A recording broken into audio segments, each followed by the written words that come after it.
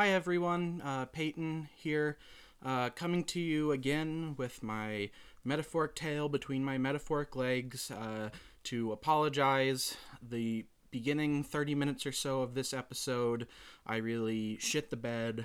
I not only shit the bed, but I continued to sleep in the shit and rolled around in it. So when I woke up, I was covered in shit.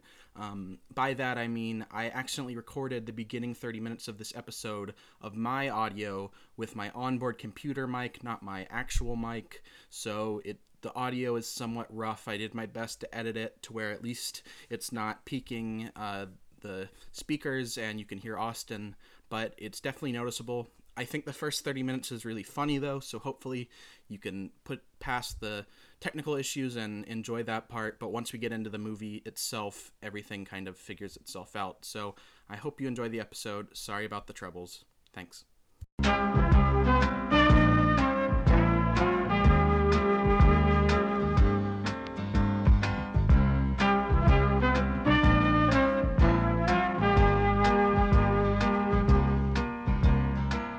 Welcome back, everybody, to the show. I'm Peyton. Oh, hi, Peyton. Hi, Austin. I'm Austin. Hi, Austin, who also does the show. That's me. It is you. Nothing's different. Don't Nope. worry. Austin, It's all the same. in the news, you see that they unsticked the stuck? Oh, the big boy. The big boy. In the river. The big boy in the hallway. In the Mississippi. Yeah. The big ship. Yeah, the ship in the Mississippi. Yeah. Well, and they unstick that stuck, and then on Friday, I'm getting stuck with the stick. Oh, you're getting the stick stuck? Yeah, I'm getting the vaccine on Friday. The Johnson & Johnson Janssen. Johnson's vaccine. Well, isn't the name like the Johnson & Johnson Janssen vaccine? Johnson & Johnson is the parent company, and then Janssen's like the pharmaceutical branch, I think. Which is funny, because it's like, already sounds, it's already Johnson & Johnson. It's so and then much. Janssen sounds like Johnson, and it's like... I'll say it's pretty Johnson vaccine time. Hey, if you're hurt in an accident, call Johnson & Janssen law attorneys. It does. It sounds like a law firm. That's true. So, you drinking anything? No, I actually just finished a nice hard cider. That's good for you. Yeah, I do like that sweet apple taste. What about you, baby? No, I'm dry, bone dry. Oh, you're raw dogging this episode. I'm raw dogging it. Ooh. No beverage, no liquid, no moisture. Wow, what a time to be alive. Toughen it. You're just toughing it. Toughen it out.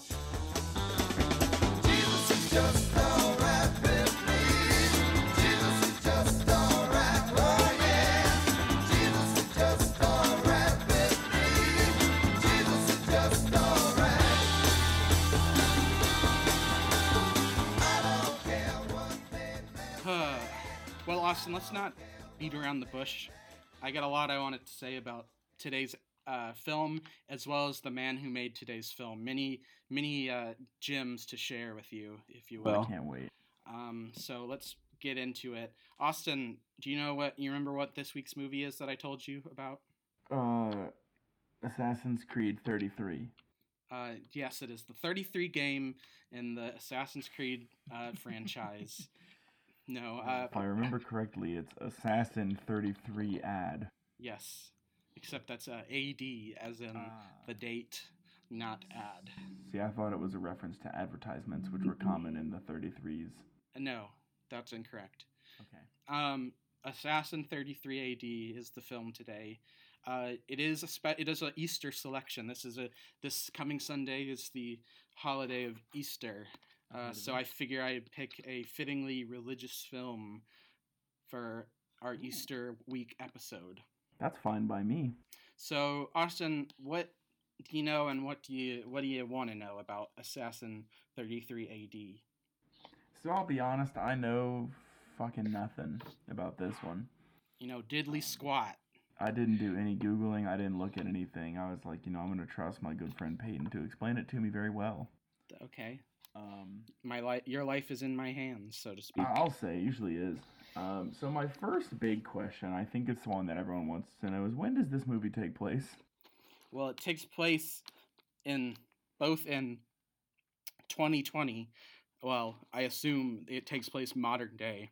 Okay. It doesn't ever say specifically the year, but assuming since it was released in 2020, you can guess it's a modern day, so 2020, 2019, as well as partially taking place in 33 AD. Oh, well, that makes sense given the title. Very true. Does anyone wear some cool robes? Yes, Are there like a good selection of robes?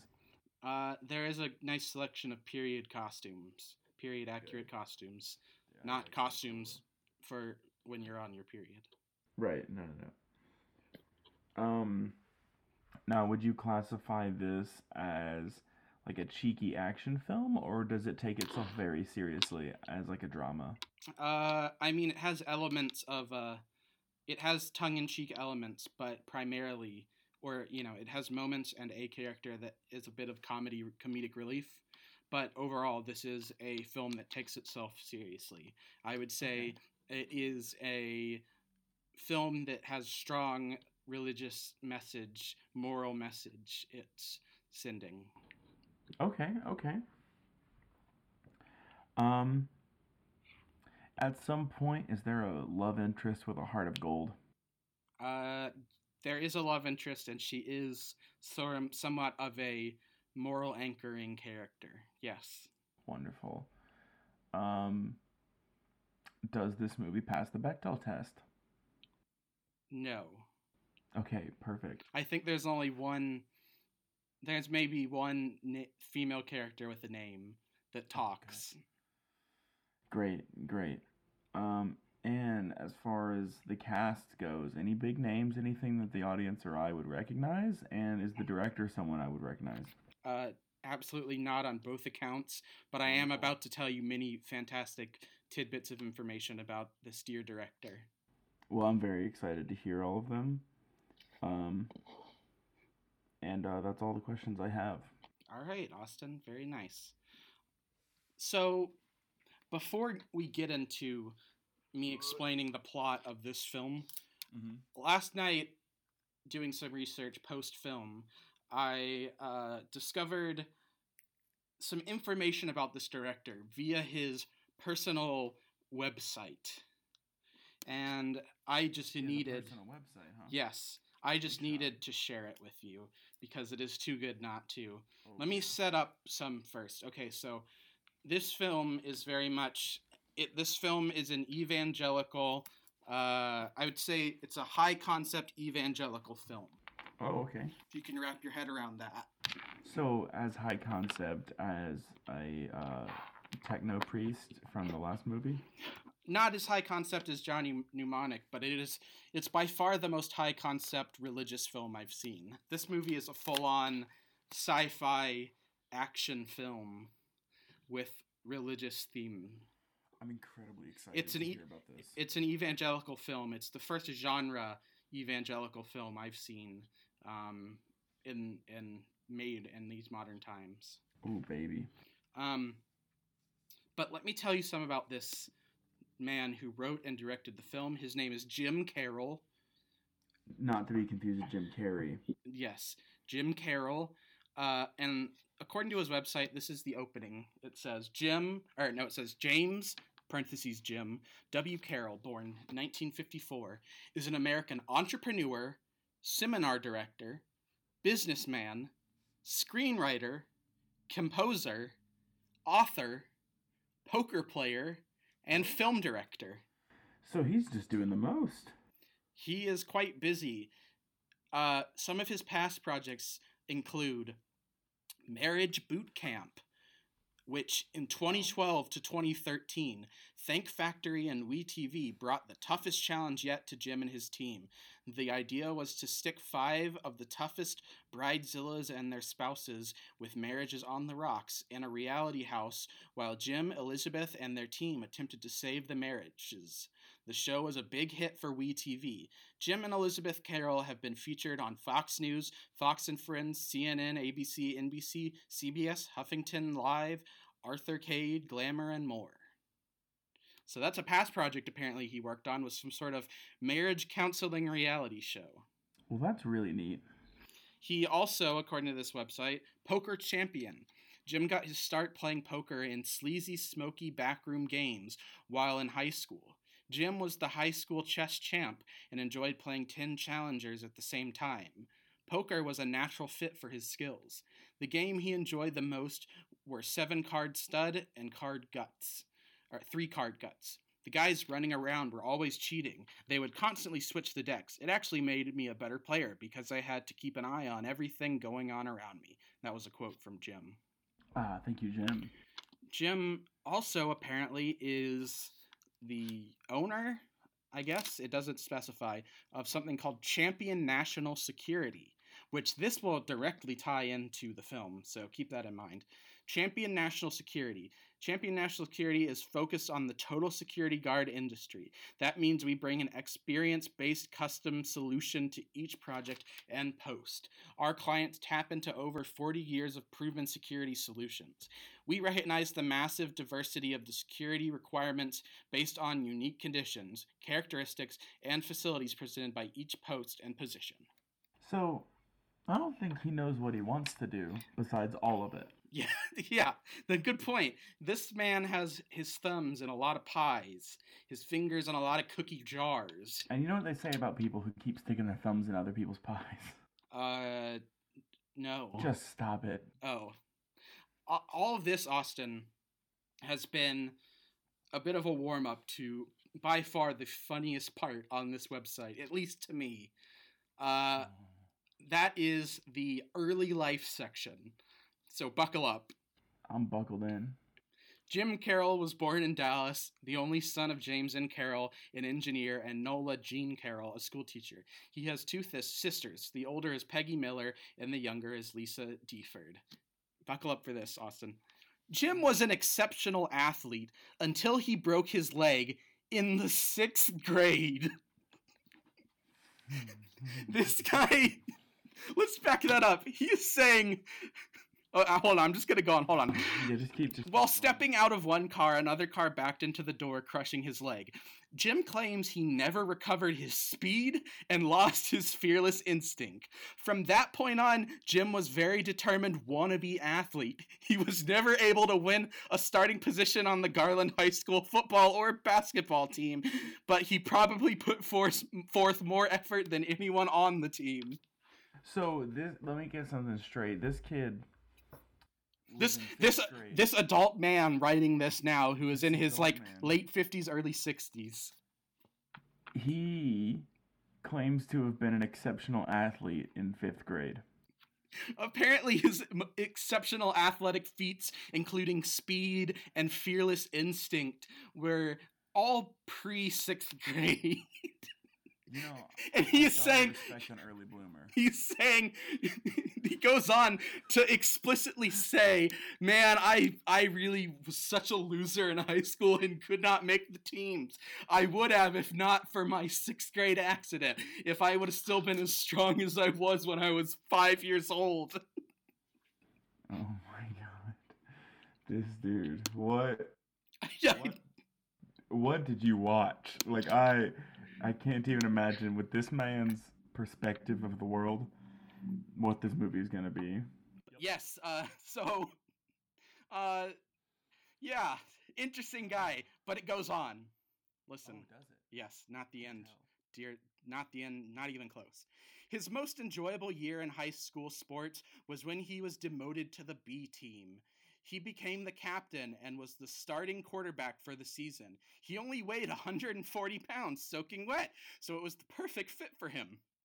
Listen, Unfortunately, his self-esteem was ingrained in his athletic ability, and it became unhealthy for him. He quit the team his senior year and isolated himself from everybody except his high school girlfriend. Why would you write this on your personal website? This dude is just making himself out to be have the most pathetic childhood. Is he trying to win pity? I don't know, dude. Okay, listen. Yeah, I'm confused. In typical isolation mode, Jim found himself driving around on December 31st, 1973, New Year's Eve. Yeah, we got that. December 31st is usually New Year's Eve, Jim. With nowhere to go. He was pulled over for speeding in the parking lot of Old Orchard Baptist Church. After the police officer left, Jim walked into an all-night prayer chapel. None of this now seems coincidental, but at the time, this random set of circumstances left Jim with transformed life. Jim had an encounter with God while speeding that night in the chapel. In the middle of the night, he accepted Christ as his personal savior and friend. So much like our pal from episode 1, J.D. Vance, this incident of getting a freaking speeding ticket is Jim's dark night of the soul. This is his lowest point. A speeding ticket. Dude got a speeding ticket and traumatized him so much he went directly into the church next door and prayed all night for forgiveness. Dude, Who is this guy? I've gotten 2 speeding tickets. And the only remorse I feel is that my car insurance is more expensive because of it. Exactly. This for him was a moral failing. His isolation and badness at sports got him in a bad place, so he got a speeding ticket. If only he wouldn't have broken his damn leg in 6th grade. This dude is literally like the like Napoleon Dynamite uncle who's like, if I would have been put in the final game of the big game in high school, I would have thrown that touchdown. I would have made it big. Okay. It would have been big. Here we go. Jim was still a loner, but things changed rapidly when he met the trio of Biff Lieb, John Ottstott, and Carol Seals in college. John had a way of opening Jim's heart, Biff forced Jim out of his comfort zone, and Carol provided spiritual insight about God. It was during this time that Jim learned what it meant to love God and not just know about him.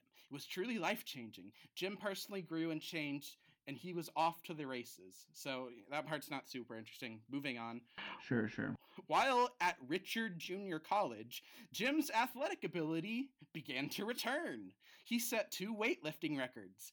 Jim had never wrestled, but he tried out and won the starting spot of the renowned wrestling team, the Richland Thunder Ducks.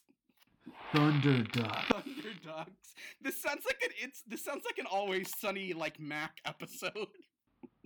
Yeah, no, this is like a Hard Times article. This guy is like a parody character. Listen. This guy introduces himself as an entrepreneur, I just know it. It gets better. With the encouragement of his friend Biff, Jim began dancing during the Great Disco era.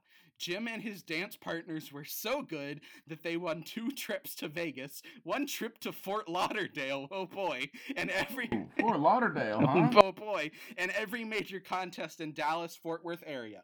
In 1976, Jim entered a dance marathon at UTA. Jim was able to raise more money for charity than all the fraternities and sororities combined. In addition, Jim and his partner walked away winning every contest during the 3 grueling days. So the thing with this bio is like it shifts rapidly back and forth between the most pitiful, like embarrassing moments to these like moments where he's bragging about breaking weightlifting records and wrestling and being the greatest dancer of all time. I don't get it. Why is he? Moving on from his early life, though, Austin, there's more, so you know. Wow. Private investigator. So apparently Jim worked as a private investigator under some famous private investigator named William C. Deere. William C. Deere? Are you doing a bit? Yeah, okay. Shut up. But apparently this private investigator he worked under was involved in, like, in 1981, the exhumation of Lee Harvey Oswald's body. So that's interesting. From there, in 1978, Jim moved on to being a bounty hunter. Jim was a one-man team and used his investigative background to bring up to 20 bail jumpers per week. The money was exciting and very profitable, but the job took its toll. Jim hated locking people back up. In addition, the job was dangerous because of Texas law. Jim could not carry a gun. What, in Texas? What? I'm pretty sure he could. I bet Jim has some sort of like something in his personal record is like completely fucked up to the point where they won't allow him to have a gun. And he's just writing it here to frame it as if it's Texas law, because he's not specific about what law. It could just be like he got diagnosed with something and he's on the like no-fly list for guns. Because I think Texas is fairly easy, especially if you're in a job like bounty hunter, to get a gun. But even then, like, as a bounty hunter, you're not supposed to kill people. You're supposed to detain them, so... Yeah, you're literally just, like, finding them and getting them to law enforcement. Jim quit his job after chasing a felon through a house full of illegal firearms. What? I don't know, man. Was the fucking yakety sax playing the whole time? Exactly. I hope so. Moving on. Here's where another moment of patheticness. In 1979, Jim prayerfully decided to change career paths. With a criminal record. Okay, it says with a criminal record, and I'm going to assume he's not that dramatic, that he's describing the speeding ticket he got as a criminal record. So I'm going to assume he has a criminal record, that leading back into the whole gun thing, and he has some sort of criminal record charge that he's not disclosing here. He doesn't want to because he runs a security company. Yeah, so back with a criminal record, Jim would not be able to sign on with any reputable law enforcement agency. Oh. So he's one of those losers who can't even be a cop. Jim decided he wanted to be a sales representative for Rouston Purina, which I assume is like the cat food Purina, but I'm not sure. Dog chow, baby? Yeah. Basically, he got the job, and then he brags about how he won them over with his determination. He was in the first year of his employment. He got 3 promotions, top 4 sales rep, winning a trip to the Super Bowl and Disneyland. That's a cool combo. Now, Austin, do you think that's all that Jim wants to tell us about in his personal section on the website? Can I love you a guess? Yeah. No. You would be right. Moving on, literary career. Jim Carroll has had 4 published books. Cover of Darkness, which is an end-of-time thriller, was published by Huntington House and became their best-selling novel in 1990. In 1992, he published Angel Vision. Angel Vision is about a group of people trapped in the spiritual realm. So we see here him laying some groundwork for this high-concept religious thriller action genre.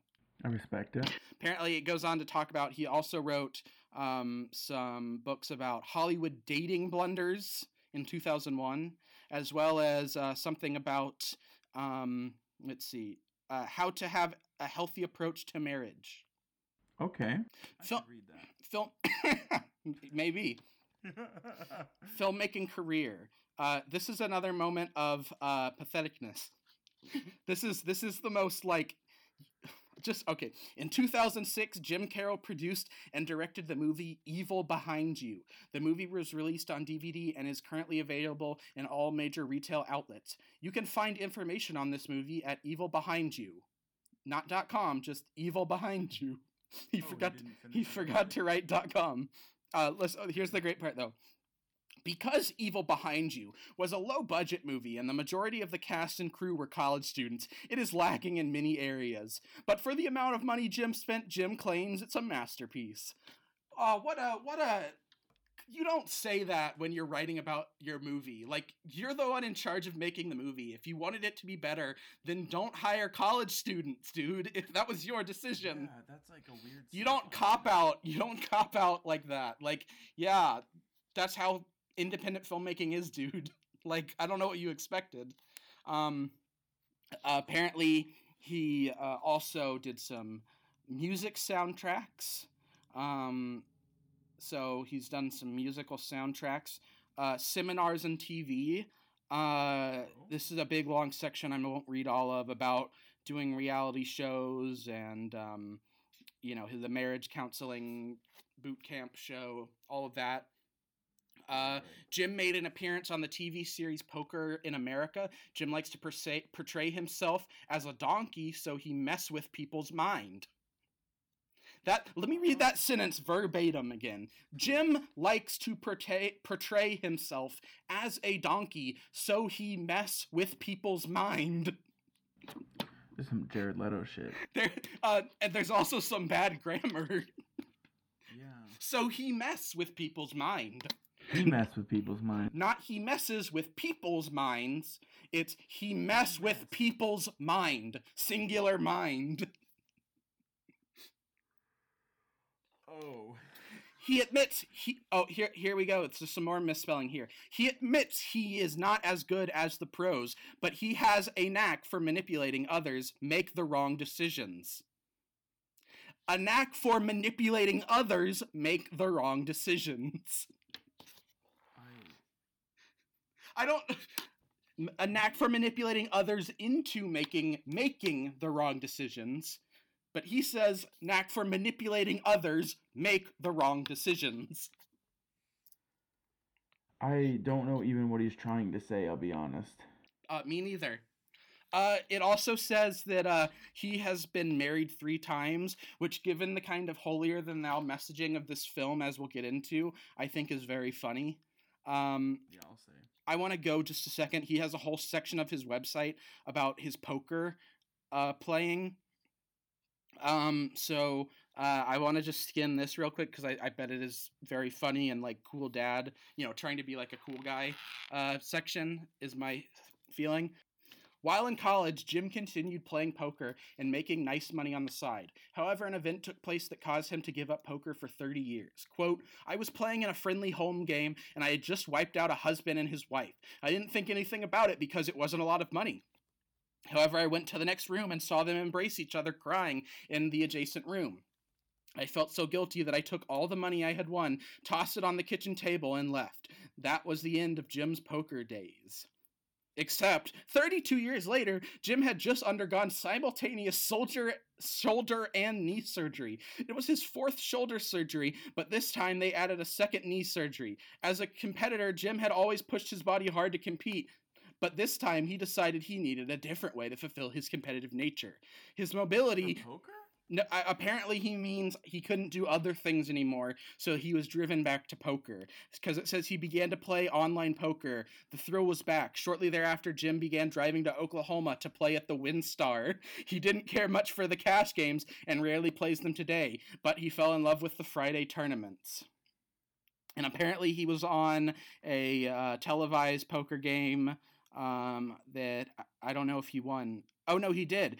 While Jim was going through his divorce, he won $700,000. Half of the money went to his ex, but Jim didn't mind. I feel God favored me during the poker tournament and allowed me to win.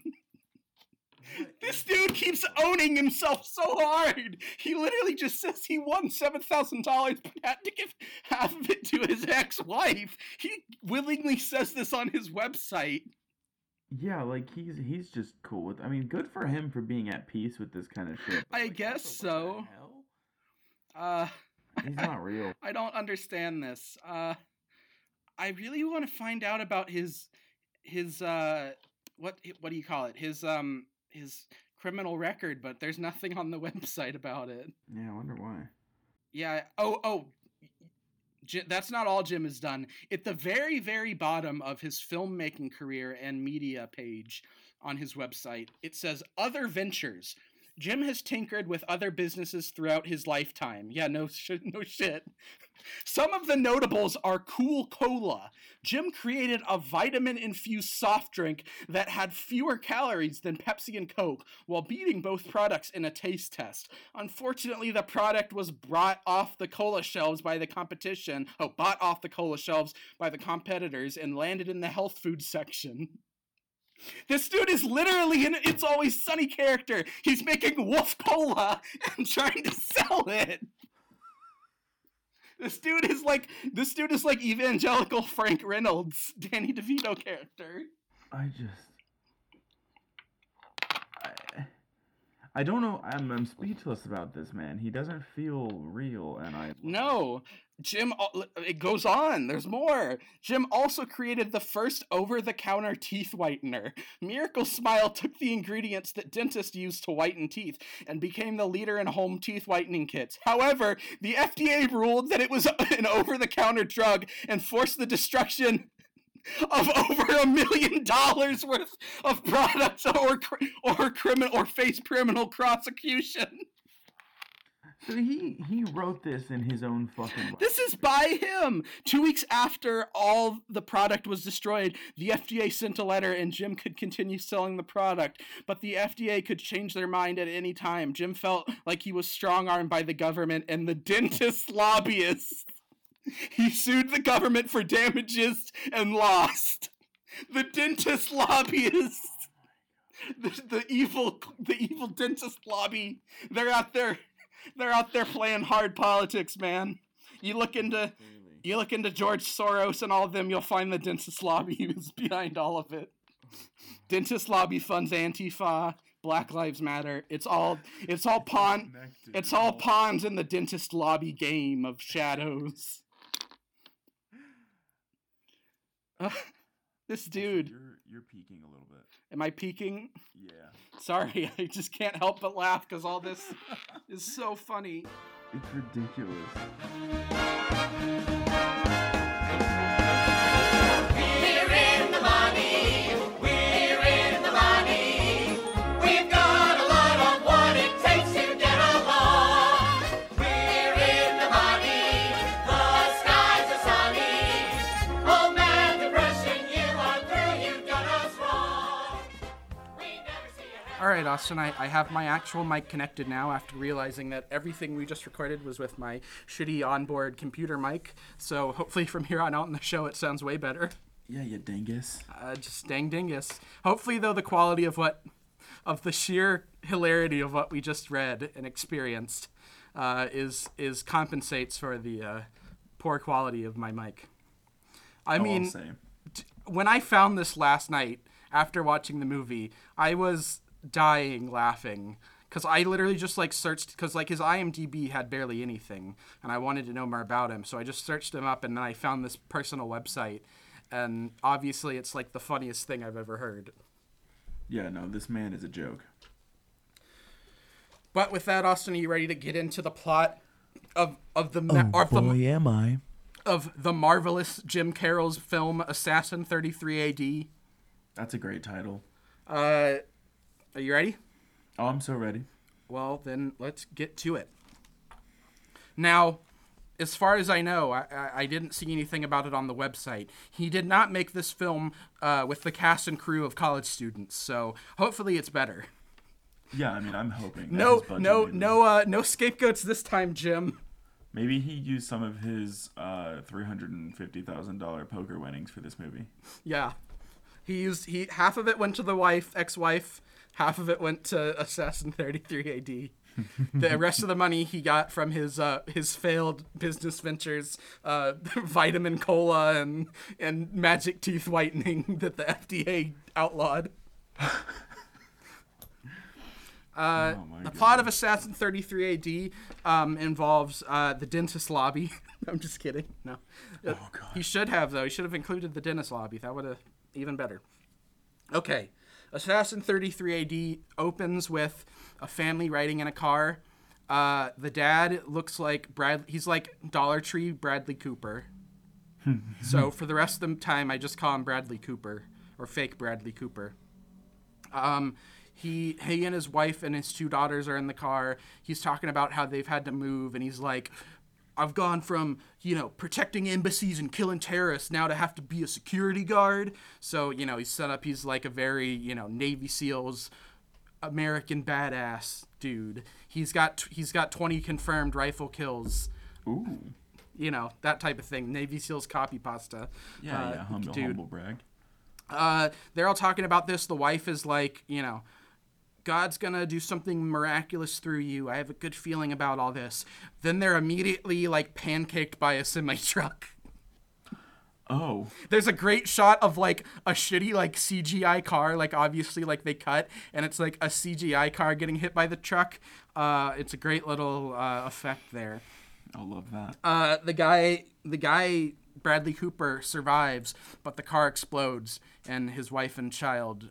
It is basically, you're shown and presumed that they're dead. Yeah. So a nice happy opening. Yeah, I love that. Right out the gate, making me feel good that I'm watching it. Yeah. Meanwhile, at College University, they never say the name, so I just called it that. There's State College University Tech. Yeah. A bunch of kids are finishing up like a test. They're turning it in. This like nerd guy keeps bumping into this like hot girl with a Jesus cross necklace. Yeah, you'll have that. And she's like, he bumps into her a second time. And he's like, I'm so sorry. I get like caught up in my work and I don't pay attention to, you know, what's around me. And he's like, I graduated top of my class at MIT. And even though, which He's is just throwing that out. well, yeah, he throws out that he like was top of his class at MIT, but then they're in like a college, so it's very confusing as to like why he's in a college if he graduated MIT. Like it's not clear. It's not grad school or something. It's never said, but it's not clear definitely. But he says, okay, we learn this is our hero basically. We learn his name is Ram Goldstein. Ram? Like Rahm, like the Okay. Jewish name. Oh, okay. His name is Ram Goldstein, but like with a name like that, they might as well have named him like Jew Hebrewsburg. Like, come on. Like yeah, Ram that's like- Goldstein is the most like he's Jewish like name I've No, it's ever like, heard. It's like when J.K. Rowling, and like her like Asian stereotype Yeah. name, like Yeah. yeah, it's like Jesus Christ. Like dude, they just- couldn't think of a better name than Ram Goldstein for your Jewish character. Like, I mean, I Right don't. out the gate. This movie looks great. So, he asked this like Christian hot girl on a date, and he takes her. He like Hot girl Christian Summer. Yeah. He lives in his like parents' basement, which is like his like science basement. So course. he's like a nerd. He's a loser. And he's treated like that by the girl, even though he like looks like he's very like cut and looks like super attractive. He looks kind of like, you know, like an off-brand Jake Gyllenhaal. But like the movie treats him as if he's some horrible, ugly troglodyte when he's definitely not. It's like dragging his knuckles and shit. To the point where there's like a montage set over sappy music with the girl, which I guess is supposed to be like their relationship blooming, but it's like her like dressing him and like, you know, the montage of like teaching him how to be cool. Like even though he totally looks fine already, all she does is put on like a collared shirt on him. That's good, you know. So back to Bradley Cooper, dad. He's in his house and he's hitting the bottle. He's in a rough spot because his wife and kids are dead. And you know that because they've placed like 3 empty bottles of Shiner Bock on the table. Oh, 3, huh? That's the signifier. It's just like a house and they're like, how do we show that he's drunk? Oh, we'll put 3 empty beer bottles on the table. That's like as That's subtle called- as like Yeah. as subtle as coughing into a Oh, handkerchief and there's blood. Blood on it. Yeah. Basically, it's very like film school, like short film. Like if Yeah. we put beer bottles on the table, people will know he's hit rock bottom. I mean, was one of them knocked over or were they all standing upright? No, one of them was knocked over. Okay, so. good. I'm glad they conveyed that. We see He's him a like messy drunk. we see Bradley Cooper take out a gun from like under a pillow, his like handgun, and he like looks at it and then he's like, "I'm not a coward, but I hate you, God. Why'd you do this, God?" He's all angry at God, you know? Yeah, it sounds like God's not dead. He's baby. denouncing God, yeah. So we cut and we go to the Institute of Matter Transfer Sciences Okay. that has hired quote like 4 kid geniuses to help crack the code, because apparently there's some national race for matter transfer, like teleportation basically, to master You haven't it. been following the news about the IMTS? Yeah, no, apparently not. So this team of 4 geniuses are our friend Ram Goldstein Hebrewsburg. We have a black guy named Simon who plays the most stereotypical like cool comic relief black guy character who just wants to hang out and he likes to slack off. Basically, they have a black guy whose whole character is that he's lazy and he's cool. Good. Yeah. Very progressive movie. Yes. We have the same Christian scientist girl, not Christian scientist like Christian Scientist, but the science girl who is a Christian and who's like the nice like heart of gold girl. Her name is Amy Lee. No relation to the singer of Evanescence. as far as I know, anyway. And then we have one of the strangest characters in the movie who ends up getting like not a lot of screen time. The fourth member of their team is this Latino guy. I assume he's supposed to be like Latino or Hispanic. His name's Felix, but his whole personality trait or character description or traits in the movie is that he's like weird and like kind of like infantile and childish. Like he carries around like a stuffed penguin and talks to it. It's very odd. I think they're trying to go for like a on the spectrum type thing with him, but it comes off as just like a full-grown college student who acts like a child but is like mentally like completely sufficient and smart. It's very odd. I mean, I think they're just they're just a little, like they have a little kink. Yeah. I don't know. So they all four have been recruited to master and try to perfect matter transfer, being the geniuses they are, at the Institute of Matter Transfer Sciences, which is owned by, and buckle up for this name, Austin, Ahmed Akbar, quote, the world's most famous refugee or immigrant. I can't remember what it says. Our main Arab character in this film's name, Austin, is Ahmed Akbar. Dude. They might as well have named him, like, Terrorist Explode Bar. Like, come on. Ahmed Akbar? Yeah, they are relying so heavily on, like, very outdated stereotypes, and... Yeah. I don't love it. We don't see Ahmed Akbar yet, but there's going to be another very funny detail about this character in the film that I will get to in a minute. But so that's who they're working for. He's the leader of this most famous immigrant, successful immigrant, is the one who owns this Matter Institute place. So they're all our four heroes, with Ram kind of being the lead. They're trying to master this transportation technology. They do a test and they accidentally explode a CGI desk chair, and it spatters all across the room. And because of this, like, the security guys come in, and of course all of the security guys who work at this place are all like also scary Arabic guys, like angry, scary Arabic guys.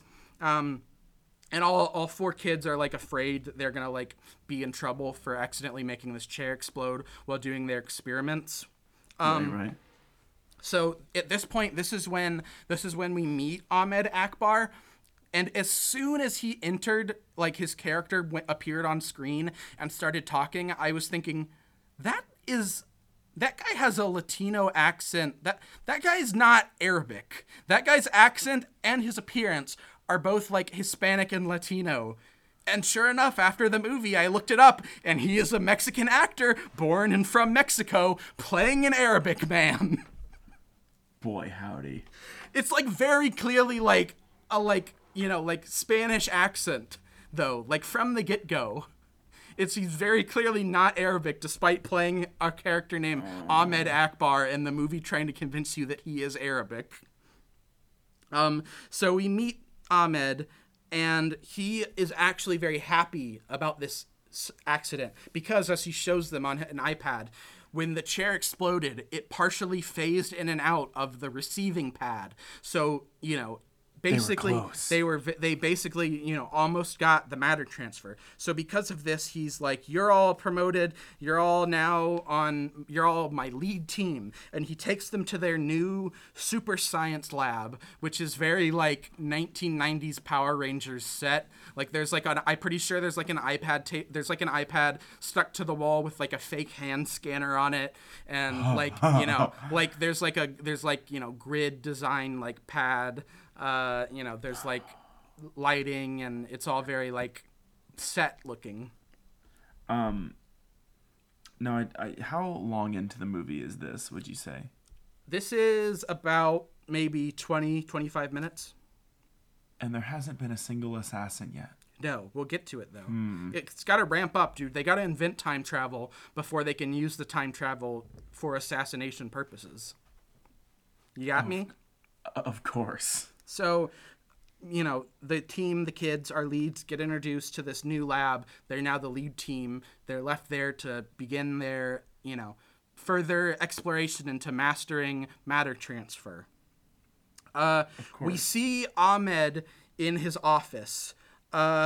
He calls Bradley Cooper dad into the office, and we learn that Bradley Cooper, his security position, he is the new like head of security for Bradley Cooper. Yeah, he is the new head of security for Ahmed's science building research place. The IMST. Yes. The thing though is like Ahmed's office is the most like it's very like explicitly decorated as like this is the Arab guy's office because there's like brass like genie lamp behind him and like rug like like woven like tapestry rug on the wall and like like a mosaic thing behind him and there's like palm trees like in the office like as potted plants Do you think the guy playing him, like the Mexican dude playing him, at any point during the movie was like to Jim Carroll, like, hey, like, this is a little weird. Like, why am I playing this Middle Eastern man? And do you think Jim Carroll threatened him? I would not put it past him. Jim Carroll seems like the very much like the aggro, like, white dude, like middle-aged white dude. Yeah, that's what I'm saying. Based on the website and the pictures. Yeah. That's what I'm saying. So we're in Ahmed's office, and this is around the time where I started going, where are they shooting this? Because it takes place in primarily, at least all the inside stuff, like at the Institute, which primarily a lot of the movie takes place in. I could not figure out where it was shot, and I'll get to my revelation about what I finally realized. But it was at this time I was like, where are they shooting this? Is this a school? Is this some kind of hospital or convention center? But we'll come back to that. While talking to Bradley Cooper in his office, Ahmed kind of is like, I understand loss. I lost my parents when I was young. And we get a flashback where scary, like, terrorist Muslims kill his parents because, like, they're like, you defied Allah and you became Christian, so now you must die. And the Muslims, like, terrorists, like, kill his parents because they were Christian, apparently. And then, like, then the scary Muslim terrorists literally like shout like praise to Allah, and then they like shoot their guns in the air. It's very it's very cartoonish evil Muslim terrorist caricature. It's very much like Jeff Dunham. Yes, this is like Jeff Dunham's like foray into like serious like sci-fi adventure movie. So and we see as a child like So we see as a child Ahmed witnesses his parents' death, but then later on, we see Ram and Amy, the two of our main leads. They discover Ram's like, there's someone using an outside, someone's communicating with the outside from here. Let me plug in and see who it is, and he does, and it turns out that Ahmed is secretly communicating with the lead scary terrorist man from this childhood flashback, and he's like. Ahmed. Once you perfect this transporter technology, we'll be able to send our supplies and weapons to anywhere in the world, so we can do terrorism. Ooh, and it's like so Ahmed is funding all of this science research for teleportation to be able to aid terrorists, and obviously you're thinking, why is Ahmed helping these terrorists? They killed his parents, right? Right. Well, Amy asked that too, and it's completely explained away and never brought up again by Ram as saying, oh, he must have Stockholm Syndrome and like the terrorists now.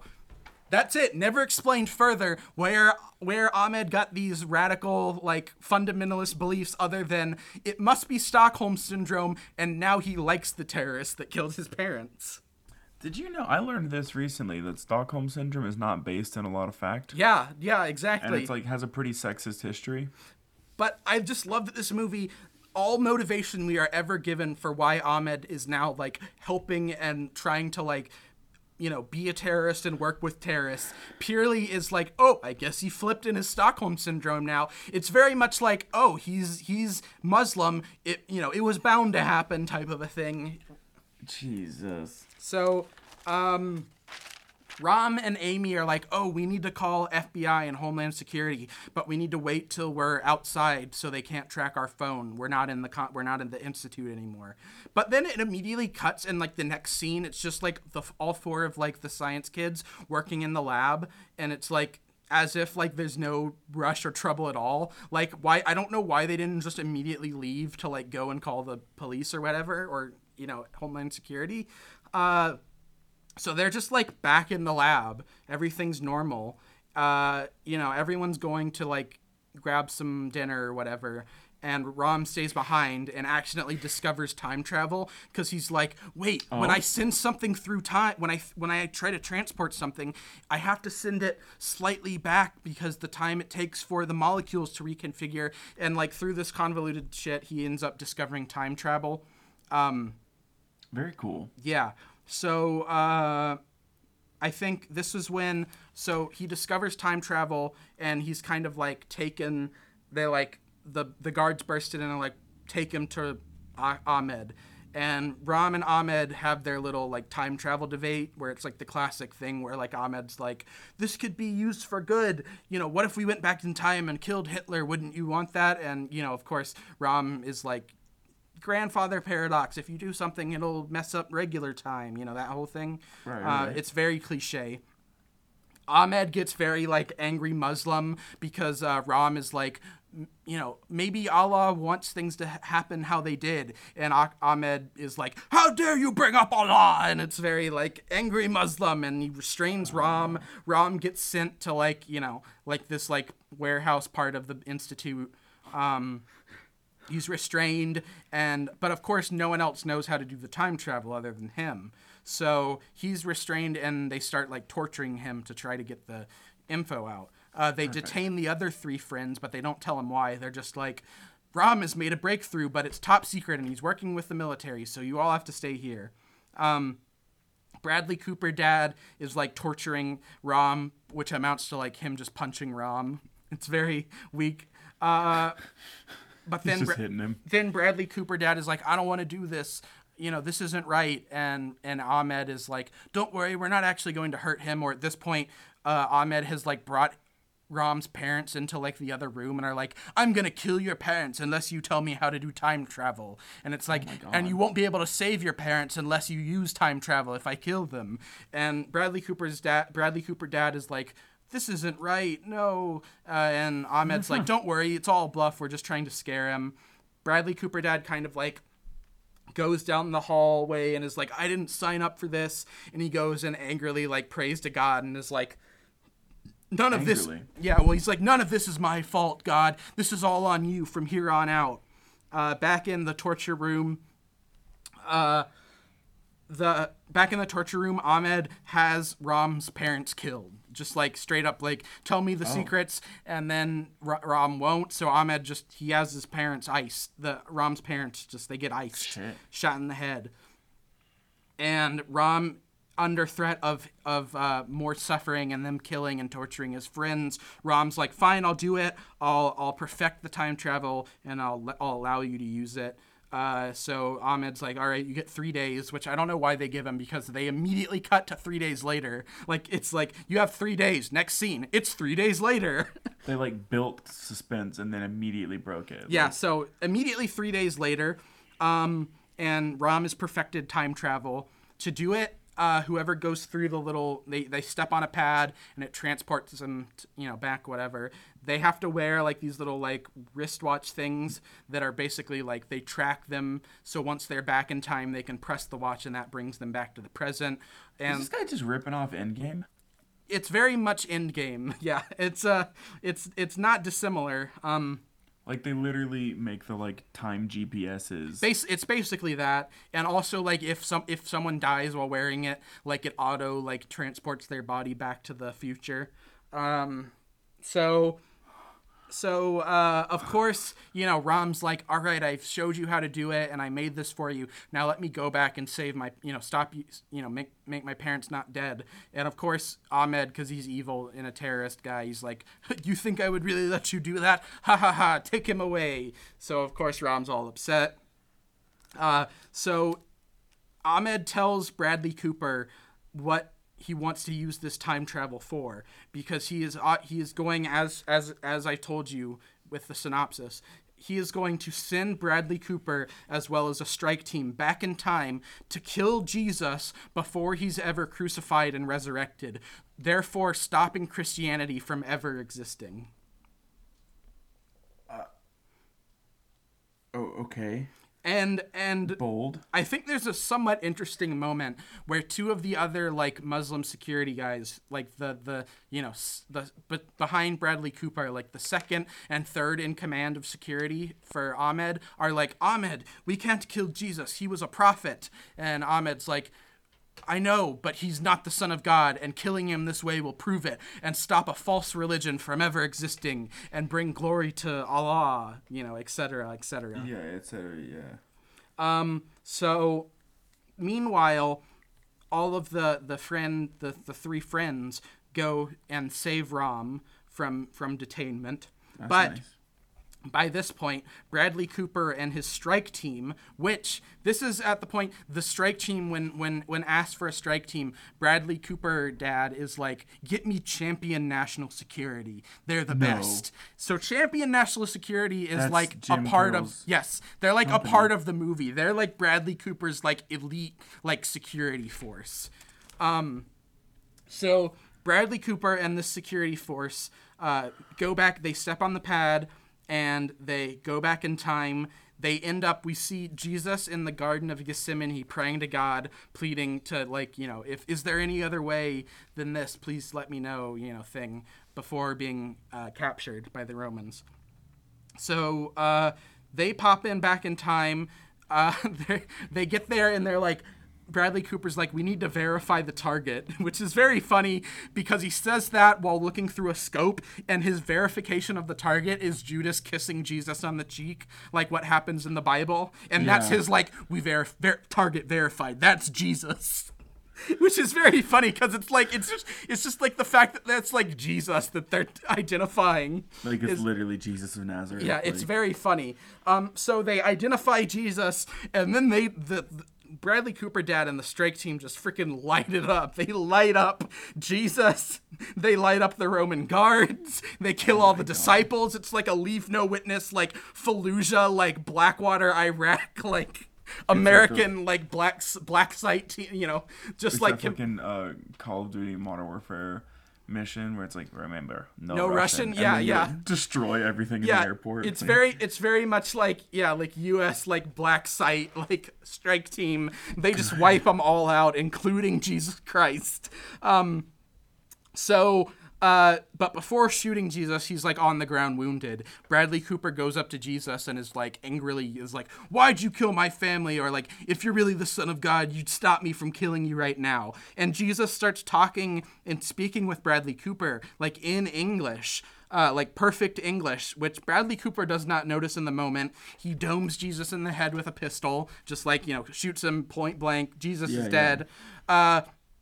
Bradley Cooper, only after shooting Jesus in the head, is like, wait, was he speaking English? like, dude, maybe you should have, like, thought a little bit more before killing who might be the Son of God. Like, it's only after he's like, wait a second, was he speaking English? How could he do that? Oh, maybe because he was Jesus. I don't know. It's too late, though, because he's dead. I shot him in the head with a Glock. Shit. So... Oh, that's terrifying, actually. So the team, like, the strike team, like puts Jesus in a body bag and puts one of the watches on him, so they bring him back. The strike team all get back with Jesus's body, while at the same time, the gang goes to, they go to the original lab, so not the super fancy lab, the lab where they teleported the chair. And they use that teleportation pad, which is still functional, time travel pad, they go back in time, so they arrive there at the same time as the strike team. Now, this is when it starts getting very convoluted, like, plot-wise, so I try to do my best to keep it straight. At this point, they go back in time, they see, like, oh my god, they're sending a strike force back to kill Jesus, because at this point, they just went to the time, kind of as sort of a pseudo escape, but also because they wanted to know what was happening. So this is when Ram and in the gang put together that it's like, oh, they've gone back in time to kill Jesus, and this is quote, Rom says upon seeing Jesus and the strike team about to kill him, they say, "It's Jesus. It's the ultimate jihad." Going back in time to kill Jesus is like the ultimate jihad, because it's like wiping out Christianity before it ever exists. Oh my God. So, at this point, I can't remember who. I want to say like Amy, the religious girl, is like, why would Muslims do this? And one of them, I think, Rom says they wouldn't, but Ahmed is an extremist. Like the whole like, oh, we don't think all Muslims do this. It's just the extremists. Wink, wink. You know, that talking point where it's like, I don't hate gay people. I just hate the ones that are really loud and obnoxious. Or I don't hate Black Lives Matter. I just hate the thugs who cause terrorism. It's like the centrism. Yeah, I feel bad.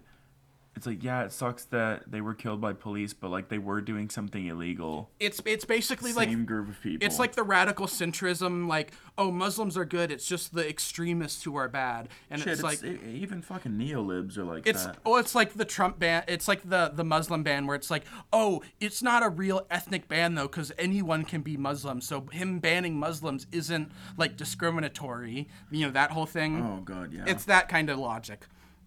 And of course, obviously, like, the Jesus girl's like upset, about, the Jesus girl gets upset because Rom is like snarky about like, well, if he's Jesus, why doesn't he stop them from killing him? And Jesus girl gets mad. Amy gets mad at that. But so anyway, the team decides to make a new plan because, the strike team kills Jesus. They see it happen. Rom and Amy decide they're going to go back before the strike team left. So they can like stop the strike team. So they do that. They leave Felix and Simon, the black guy and the Latino guy. They leave them in the past for now. So Rom and Amy jump back in time to before the strike team left. They cause a diversion and lock themselves in the original teleporter room where the chair exploded. Because of this, like the security guards like catch on and are like, stop them, and they lock the door. But it's obviously like a wooden door. But Sabir, who's like the second in charge behind Bradley Cooper, like shoots the door with a gun, and even though it's a wooden door, it like they pretend like it won't open. Which is very funny. So he's like, bring in the saw. And it's like, dude, it's it's like a wooden door, dude. You should be able to shoot it open. But or just kick it. They're just like doing suspension of disbelief, where they in the script, they probably had it written like a big metal laboratory door, but all they had was, a wooden door in wherever they're shooting, which at this time I realized, oh, it's a church. They're shooting in a church. Of course, this is probably the church Jim Carroll goes to or some nearby mega church, and they're shooting in a mega church. It's gotta be. It's gotta be like the classrooms and the offices of a mega church. That makes sense, yeah. So, at this point, Rom and Amy realize, this part's I'm very confused. They're like, we didn't go back far enough. Why didn't we go back far enough? And Rom's like, oh, it's daylight savings time. We went, the computer must have compensated or something. It's super convoluted and stupid out of nowhere. So apparently it's daylight savings time or something. Outside, they're trying to break down the door with, quote, a saw, which is clearly like an angle grinder. Oh, good, yeah. But they're pretending it's a saw. I've done that multiple times. While Rom is like putting in new coordinates into the transporter time machine, Amy on like to the security cameras like sign languages, instructions to the past Amy and Simon and Felix who are watching the monitors. She signs like, Rom's in trouble. Go help him. They're trying to kill Jesus. Yada yada yada. So Amy and Rom in the lab are shot. They're dead. But those were like a tangential Amy and Rom. The past Amy, Felix, Simon, and Rom are all alive still. So with the instructions from future Amy, our new group goes, saves Rom. They get back to the lab, and they go back in time to before the strike team. Okay. Meanwhile, back in the past, so we only have one Rom and Amy, but we now have one Rom and Amy and two Felixes and two Simons, because back in the past, Felix and Simon are like, all right, we got to go back now. You know, I think they were waiting longer, so it was like, if Rom and Amy get ambushed, we'll wait and leave. We'll wait a couple of minutes and then leave, so we give you a head start, kind of a thing. So Felix and Simon are like, all right, now we're going to go back. And they go back, but Felix's watch works, the guy with the penguin, the weird guy, he's able to get back to the future, but Simon's watch like sparks and malfunctions. So he's stuck in the past. Meanwhile, in the future, Felix appears back. This is already after Jesus has been killed by the strike team. So Felix is captured by Ahmed, and Ahmed's like, the world starts like changing, and it's like bad green screen effect, and they're suddenly in like this lush garden, and Ahmed is like, finally, a world without filthy Christian scum.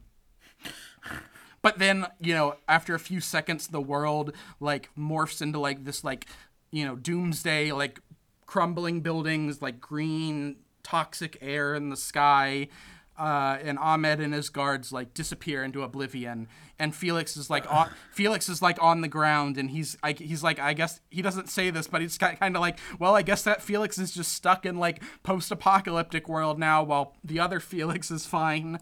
It's very funny. Jesus. So that Felix is there, kind of stuck in limbo apocalypse world where Jesus has been killed in the past. Meanwhile, our new gang of our new gang of heroes arrive in the past.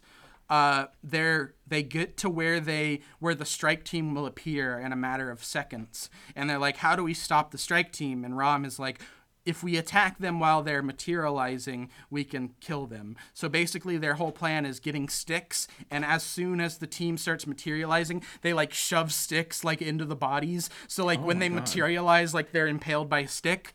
Yeah. And this works for a majority of the group. They get back into they end up killing like the majority of the guard soldier strike team. But Sabir, the number 2, and Bradley Cooper are able to kind of like get off. They shoot and kill this version of Felix and Simon, as well as shooting and wounding Amy. But Rom is okay. And then they kind of like escape and run off. So now we have Bradley Cooper and the number 2 guy, Sabir, are in the past, and they've run off to kind of like escape the gang. That version of Simon and Felix are dead, and now it's just Amy, injured and bleeding, and Rom. You clear? Yeah, as clear as I can be, I think. Okay. All right. So Rom kind of like makes like a temporary like tourniquet, like kind of like, you know, wraps his shirt and stuff around Amy, so to kind of stop the bleeding. And then Rom runs off to make sure Jesus is not assassinated. Meanwhile, the Simon, who's the black guy, black Right. like genius kid, the alternative version of Simon, who got stuck in the past because his watch wouldn't work. He's kind of just like chilling out and walking around and like trying to get his watch to work, and he like pokes it with a stick and it zaps and works. But instead of sending him back to the future, it just sends him to Jesus right before while Jesus is like praying by himself in the Garden of Gethsemane. And Simon kind of like has a heart-to-heart with Jesus and is like, yo, you're him, dude. I saw your movie, or at least part of it, you know, kind of goofy banter, you know, kind of a thing. He's talking to Jesus and like telling him about like what happens to him. And he's like, yeah, you get nailed to a cross. It's pretty grisly. But there are also some guys trying to kill you. They're here and they're trying to mess up time and all this. And there's the one moment / joke in the movie I actually liked, where Jesus, after Simon tells Jesus about like, you know, getting crucified and everything that's to come, Jesus is like, and what of my disciples? And kind of just in the background, Simon is like, well, I think Peter gets crucified upside down, but I'm not sure. And I don't know why. God. I don't know why, but I just like that weird like moment of that joke moment of like weird like theological like factoid joke. He's just getting crucified upside down. Don't worry about him. At this moment, I realized the actor playing Jesus kind of looks like Jared Leto. Nice. Unrelated to the plot, just an observation. Thank you. So Simon is basically trying to like convince Jesus of like the alternative. Like, you don't have to go through with crucifixion. It's awful. You don't need to do it. And basically, Jesus is like, no, I know I have to, I'm Jesus, etc., etc. So we see Jesus get taken by the Roman guards as normal, as in the Bible. So everything seems to be, okay. Right. We see, what happens next? Well, Oh, yeah. I assume Jesus gets crucified. Well, we'll get to that. Hold on. It was at this moment that I realized, like, a large majority of these, like, past biblical characters are played by, like, pudgy white guys. Like the Roman guards and the disciples are just, like, kind of, like, pudgy white guys. Later on, there's, like, some, like, Middle Eastern-looking people and, like, black people for, like, the, like, Nazareth, Jerusalem scenes or whatever. But a lot of them are, like, pasty white guys, which is funny. So, what happens next? Ram is... He watches them, like, take Jesus safely, well, not safely away, but he sees the Roman guards take Jesus as is supposed to happen. But he also sees that one of the Roman guards has, like, a gun, because when they killed the security strike team guys, they, like, dropped their guns, and one of the Roman guards, like, found a Glock. So Ram kind of, like, runs up and, like, steals the Glock out of the Roman's, like, belt. And the Roman, like, rips his robe off, and Ram, like, runs away in his, like, shoes and underwear with a Glock. At this moment, Ram runs into, like, Peter, and Peter, like, has the sword because, of course, when Jesus gets taken, Peter tries to, like, fight back, and he cuts the Roman guy's ears off, and Jesus heals it and is like, no, I have to go. This is what's supposed to happen, etc. Ram runs into Peter, and Peter, they all speak, Peter is, like, speaking Hebrew or whatever, so Ram can't understand him, but Peter, like, gives him the cloak because Ram's naked basically except for underwear. So now Ram has a cloak and a Glock tucked in the waistband, the string, like, tied around his cloak. So in the future, the scientists working for Ahmed are like, they find the bodies of all the guards because they, like, auto teleport back, and Ahmed's like, those kids must be those kids must be messing with what's going on, and they see that Simon and Felix bodies are dead from those versions anyway. So they're like, well, Ram and Amy must be the only ones left. Stop their watches from being able to teleport back. So basically, like, they do some science stuff, and now Ram and Amy can't use the watches they have on to be able to teleport back. So undercover Bradley Cooper and Sabir, his kind of, like, second in command, they're undercover in Jerusalem. But because Sabir is stupid and, like, steals a tomato off of a stand, like, the guy's, like, shouts at him, and the Roman guards come up and, like, restrain and arrest them. And that causes both of them to, like, drop their guns and their watches, their magic time travel watches. And one of the watches in the like, falls around the gun, and, like, that transports back in time. While the other watch we see, like, falls to the ground, and, like, some random lady picks it up, which will come back into play later. Good. Meanwhile, meanwhile, we see Jesus in the middle of his trials. We see Jesus, being whipped with the crown of thorns, carrying the cross down the street on his way to be crucified.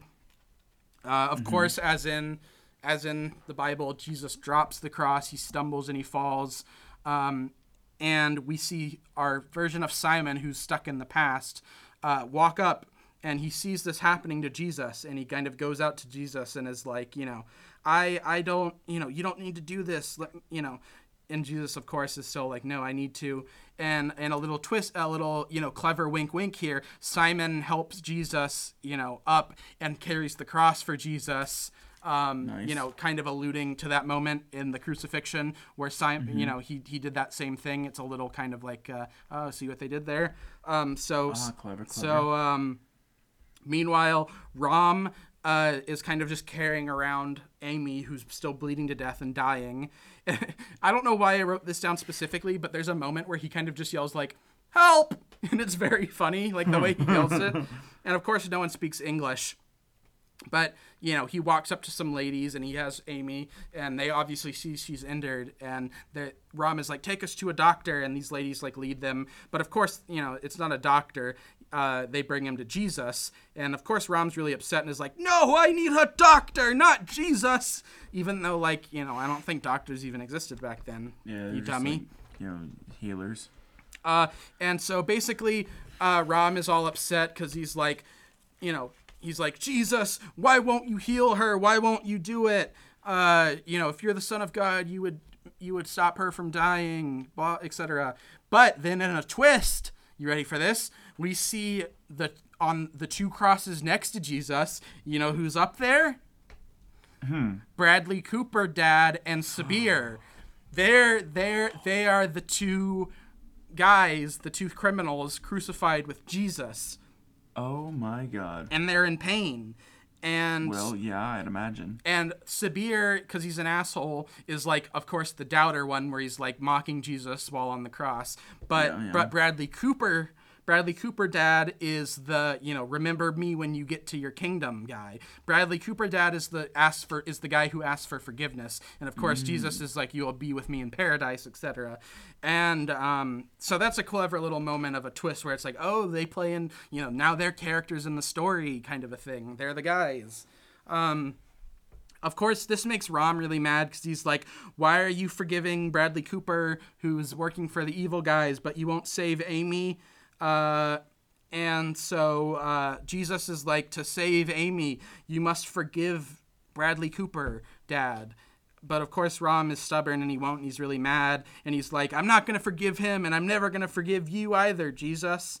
So Jesus dies. Meanwhile, Simon meets up, this alternative version of Simon stuck in the past, meets up with Ram and Amy. They kind of all are teaming up. They're like, what happened? He's like, I'm the alternative version of Simon. I got stuck here in the past. I couldn't get back. And they're like, oh, okay. Meanwhile, in the future, Ahmed is like angry because he's like, he sees that, Jesus got crucified and everything's going as planned. So Ahmed gears up and is like, I'm going to go back, transport myself into the tomb and stop Jesus from ever resurrecting. So Ahmed transports himself back and is inside the tomb with Jesus.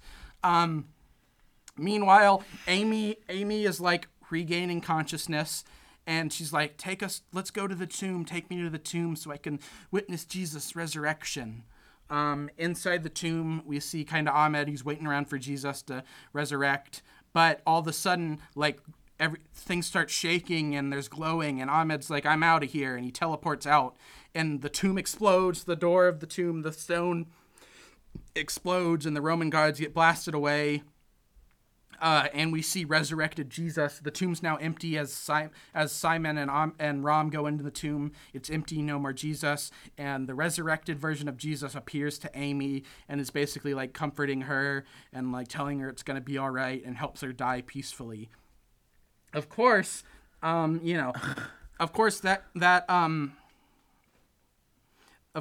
makes Ram really mad because he goes and he finds that Amy has died while he went to the tomb. And he's like, shit. Why didn't you save her, God? But why have you forsaken me? So, but at that moment, Mary Magdalene walks up, and she is the woman from earlier who found the watch that got dropped on the ground. So she is like, here, take this. She doesn't say that, but she gives Simon and Ahmed the one working time watch that still exists. So, they're like, how do we get back even though we only have one watch? And out of nowhere, Ram is just like, oh, we can try a double retrieval, which has never been mentioned or spoken about before, but apparently it's a thing now because it's convenient for the plot, where basically they use one watch to get them both back, which is risky, but like is fine, and they both survive. So they teleport back into the lab, and they immediately, like, Simon shoots a guy with the gun they have and gets shot, so Simon's injured. So he stays behind in the lab, and Ram is like, once this countdown ends, you need to destroy the machine so no one can go back in time and use it anymore. Oh, God. So Ram basically goes back in time again, though, before, like, 2 minutes before his parents were killed, leaving dying Simon behind in the lab. Ram goes back in time. Simon's in the lab. Ram teleports away. Simon lights up the machine so it's destroyed. Of course, Ahmed comes in and is evil, and it shoots Simon in the head, even though Simon's basically already dying.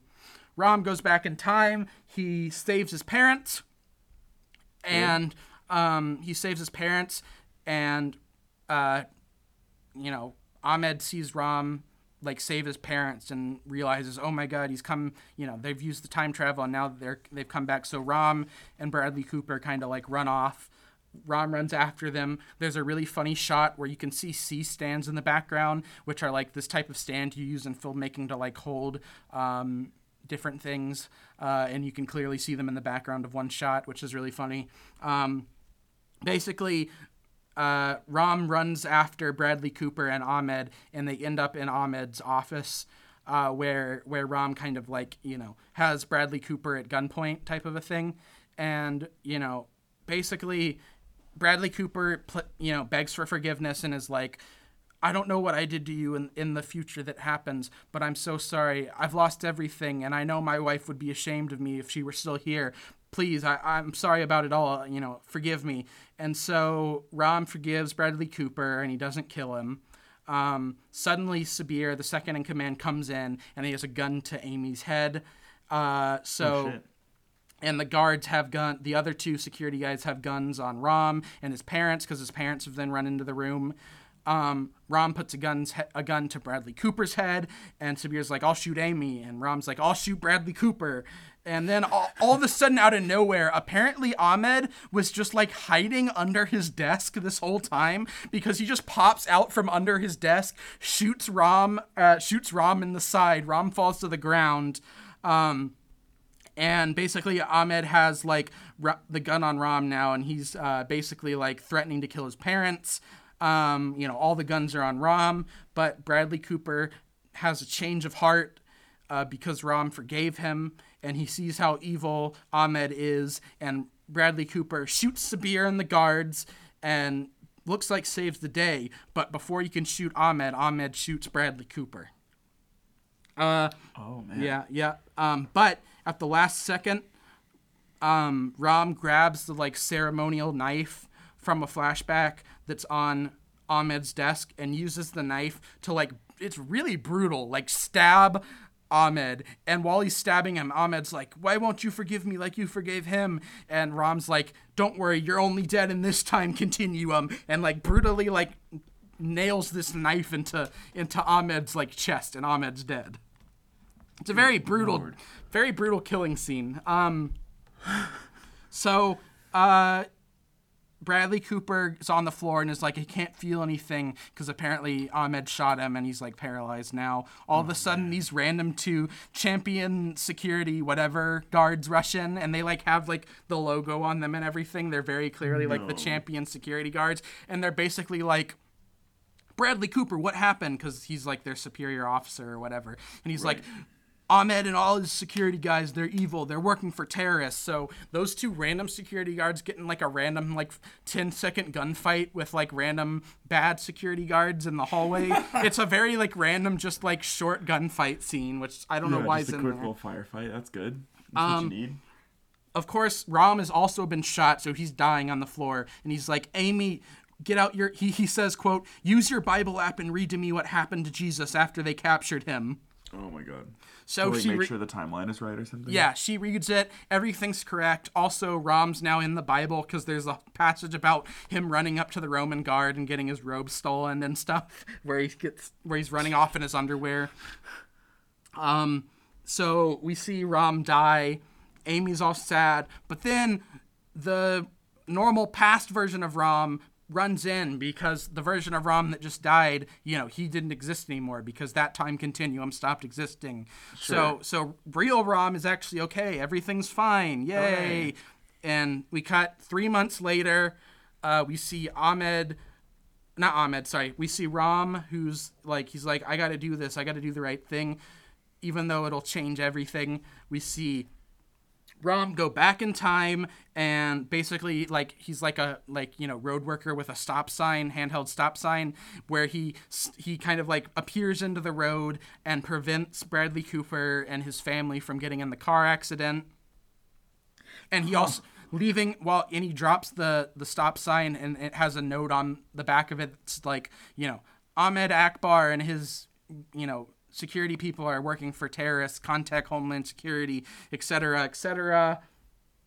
So, it's implied that, like, they're able to circumvent everything that happens via that. But at the same time, I was thinking, like, wait, but if he did that, didn't mean time travel was never invented, so he could have never gone back in time to do that in the first place. Definitely just shot itself in the foot. It completely defies its own logic at the end, but whatever, cut to credits. But there's a little after credits scene, which is very weird.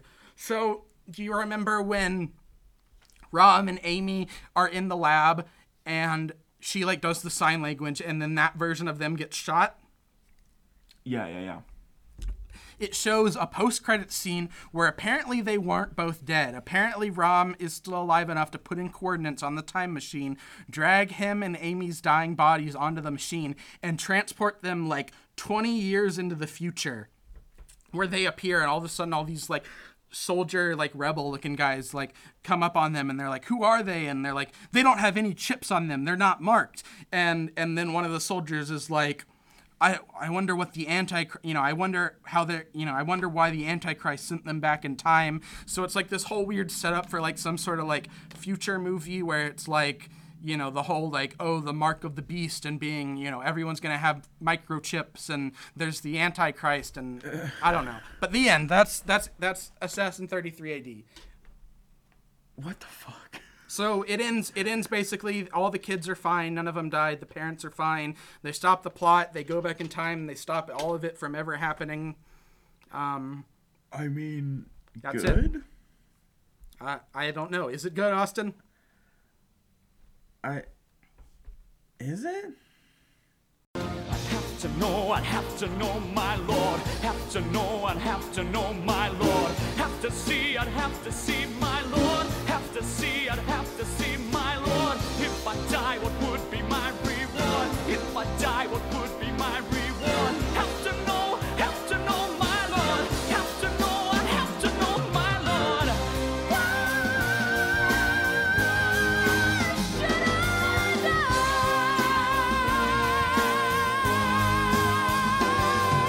Can you show me now that I would not be killed in vain? Show me just a little of your omnipresent brain. Show me there's a reason for you wanting me to die. You are so keen on where and how. So, yeah, what do you think of what I've told you of Assassin 33 AD, Austin? Honestly, I wanted to see the movie until they just fucked up the time travel at the very end, and then I'm like, they're not taking this seriously. I don't want to see this. I know, it's like there's a lot of, like, really high concept, like, I feel like they put way too much effort about the time travel, like, into the time travel for, like, an evangelical movie than I would have expected, except for the very end, which, like, calls into question, like, why, if he goes back in time and stops Bradley Cooper and all that from ever happening, doesn't that mean they never worked for Ahmed, therefore they never invented time travel, therefore he could have just done that at the beginning and it would have solved everything. Like, I don't, it's very, that could have been the only thing he did. If that last scene didn't happen, like, or not the last, if that last time travel jump didn't happen, like, I feel like it would have been somewhat better. Because, like, I was thinking about this last night after I watched it. In theory, and in execution, this whole idea of, like, a plot to go back in time and kill Jesus, and, like, Christianity time travel movie, as well as how it's executed in this, for the most part, is decent. Like, there's not an overt amount of, like hateful, like, evangelical stuff. A lot of it comes down to, like, being about forgiveness and being about, like, helping others and stuff like that. The problem with this movie comes in its, like, horrible execution and, like, racist characters and, like, the whole weird, like, evil Muslim thing. Like, if instead of, like, evil Muslims, it was, like, some, like, evil businessman who was like, I'm gonna go back in time and stop Christianity from existing so that people in the future will, they'll only care about money, and maybe he has some vendetta against Christianity personally or something. But it's like the fact that they did, like, this whole, cliched, racist, questionable, problematic evil Arab Muslim thing, terrorist thing, and the fact that, you have like a black guy character who's like super stereotypical, like black dude comedy relief from like an early 2000s movie. And like our main character is like a skeptical Jewish guy who's like smart and is named Ram Goldstein.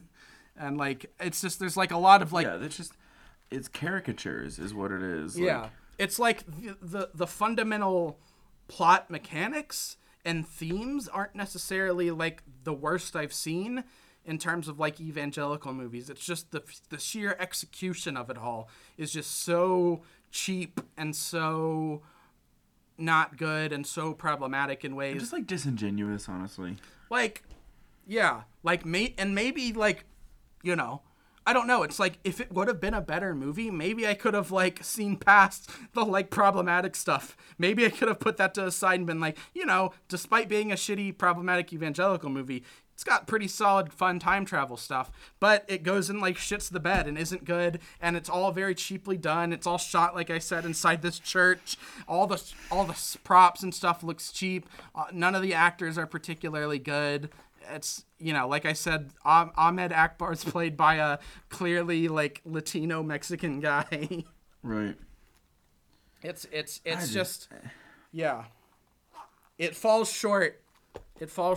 I mean, I appreciate that for an evangelical movie, it didn't just do another boring plot about an atheist like converting to Christianity. I appreciate that they actually like tried something somewhat original, like going back in time to kill Jesus is like a fun idea. Like, it's very like exploitation grindhouse. Yeah, it's ridiculous. Like 70s sleazy, 80s sleazy thing. And I appreciate like a crazy out there idea. I just wish they would have like been able to have more fun with it rather than being so, I don't know. If I wish Kevin Sorbo was in it. I'm sure, dude, if instead of like Ahmed Akbar played by a Mexican guy, instead it was like an evil if they just went like all out like and had him be like an evil atheist like Satanist, like I would have loved like a super over the top campy thing like that and have it be Kevin Sorbo. That would be perfect. That would be great. But it's the fact that like I think this all goes back to like reading Jim Carroll's personal website, where it's like everything is like taking itself like so seriously, and like not everything has to be like this like fake veneer of like seeming more professional than it is. It's like, if they would have just had fun and made like a campy, low budget, like crazy time travel movie that has like Christian themes, like I think it would have been way more enjoyable than this like sanctimonious, like semi-racist shit that they did. It's like when like restaurants take themselves super seriously. Yeah. But like half the time people really just want like good food. Yeah, like give me just like presented honestly, and not like, it's not like where the food is talking down to you. Like, it's just like give me a greasy, delicious fried, cheeseburger on a paper plate and some fries, rather than, putting it on a plank of wood with like garnishes. Yeah, don't like serving the fries in like a weird small miniature fry basket. Yeah, like just it's this whole problem where it's like everything, even these god-awful evangelical films, like if they just tried to have fun rather than being so up their own ass, then they might actually be entertaining even to non-Christians. But as it stands, all they are right now are like, they're just these like slogs to get through of just like pure like propaganda bullshit. So the moral of the story is, if you're gonna make a crazy weird movie like where someone goes back in time to assassinate Jesus, go all out.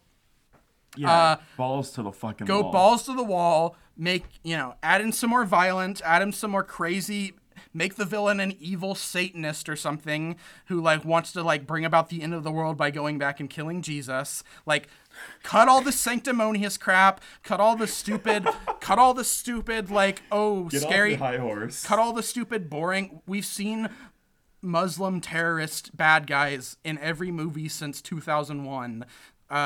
Like, come on, give us something. If you're gonna go there, go extreme, go crazy.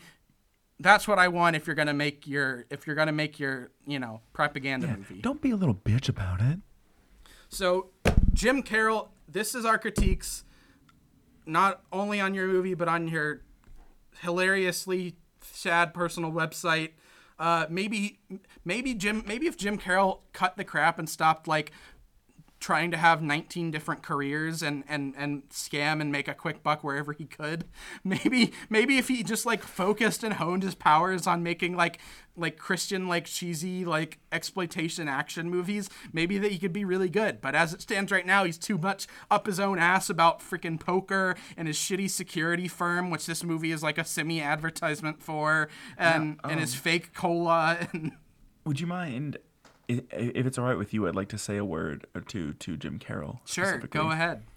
All right, this is what I'm about to say is for Jim Carroll only. Just pull your finger out of your ass, man. What are you fucking doing? I don't get it. Just stop. That's that's good, Austin. I think you needed to hear that. I don't know if he's had anyone tell him no in his life. He was told no when he broke his leg in 6th grade, and it ended his athletic career. With his animal instincts. Jim, we get it. You think you could have been the next Brett Favre based on how athletic you were as a 4-year-old. We get it. It's very upsetting, but you got to move past it, bud. Jim, are you the kind of guy to shave your chest hair into a specific design? Like the Batman symbol? Yeah. Or Jim, are you the kind of guy he shaves it into a cross for Jesus. And it ends right between the nipples. Yeah, exactly. Jim, are you the kind of guy that in college would refer to yourself as an entrepreneur even though you were still a student? The website, his website at the top, despite all of his many careers that I listed out, it says Jim Carroll and then underneath entrepreneur. So perfect. I think first and foremost he considers himself an entrepreneur. Good. That's a meaningless word, so. Oh, absolutely. Might as well write pee-pee poo-poo man there instead of entrepreneur. He does have a Twitter that I found last night, but he hasn't tweeted since like 2019. But I don't know. Maybe when I post the episode, I'll tag him and see if he listens to the show. Oh, God. We're going to get a cease and desist. For what? I don't know. We don't use any copyrighted material. You know how they are. We'll see you in court, Jim. Just like your ex-wife, we're going to take all your poker winnings, Jim. You got to give me a slice of that pie. Yeah. Well, Austin, that was our Easter movie, our Easter special. Happy Easter. Hopefully no one goes back in time and kills Jesus. And if you do, call me. If you do, just at least make a good movie out of it. Yeah, man, just have a good time. Any final words or thoughts, Austin? No. You sure? Yeah. All right. I'd like to point out that the word assassin does have the word ass twice in it. Oh my God, it totally does. I've never noticed that. Ass in. Wow. That's when you go ass to ass. Ass in. Like that other movie. Yeah. What? Requiem for a Dream. Oh, right. Yeah, I don't know. They do go ass I've to never ass seen it. Yeah. Well, remember to follow the show on Twitter if you like. It's remember to brush your teeth. Yeah, the show on Twitter is capital E, the number 2, capital A, podcast with a capital P, E2A podcast. Brush your teeth, drink water, stay hydrated. Happy Easter. Anything else? Jim Carroll, pick a career already, bud. Just one. You Just don't pick need one. that many. Save some for the rest of us, will ya? And get over your 6th grade leg injury. Yeah, it's really not that big a deal, I promise. All right, everybody. And Jim Carroll, we'll see you next time when we review and I explain a movie. And it's gonna... Goodbye. We're gonna do it. It's Jesus versus the Easter Bunny. It's Jesus versus the Easter Bunny. They're fighting for control of this holiday. So it's Jesus versus the Easter Bunny. In one corner, you've got the Son of God. In the other, a giant bunny.